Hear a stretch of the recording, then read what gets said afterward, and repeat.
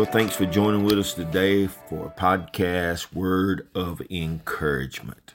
Today we want to talk about Isaiah 41, 5 and 6. Be a comforter. Be a comforter. They approach and come forward. Each helps the other and says to his brother, be strong. Life's not easy, but if you complain about your fate and feel that God has let you down, you can only succeed in creating more misery and despair.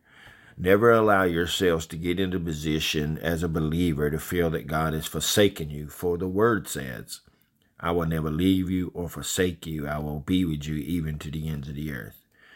If the eternal Spirit of the living Christ lives in you, the power of the Holy Spirit, He will present you or prevent you from shrinking into the quicksand of despair. Cast your cares upon Him. After all, He knows about everything. Then you will be able to live creatively and courageously.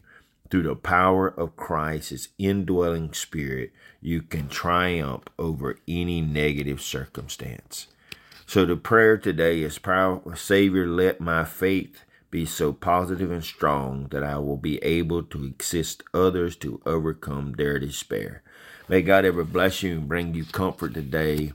Thank you for joining with us. May God bless you and keep you is our prayer. In Jesus' name we pray. Amen.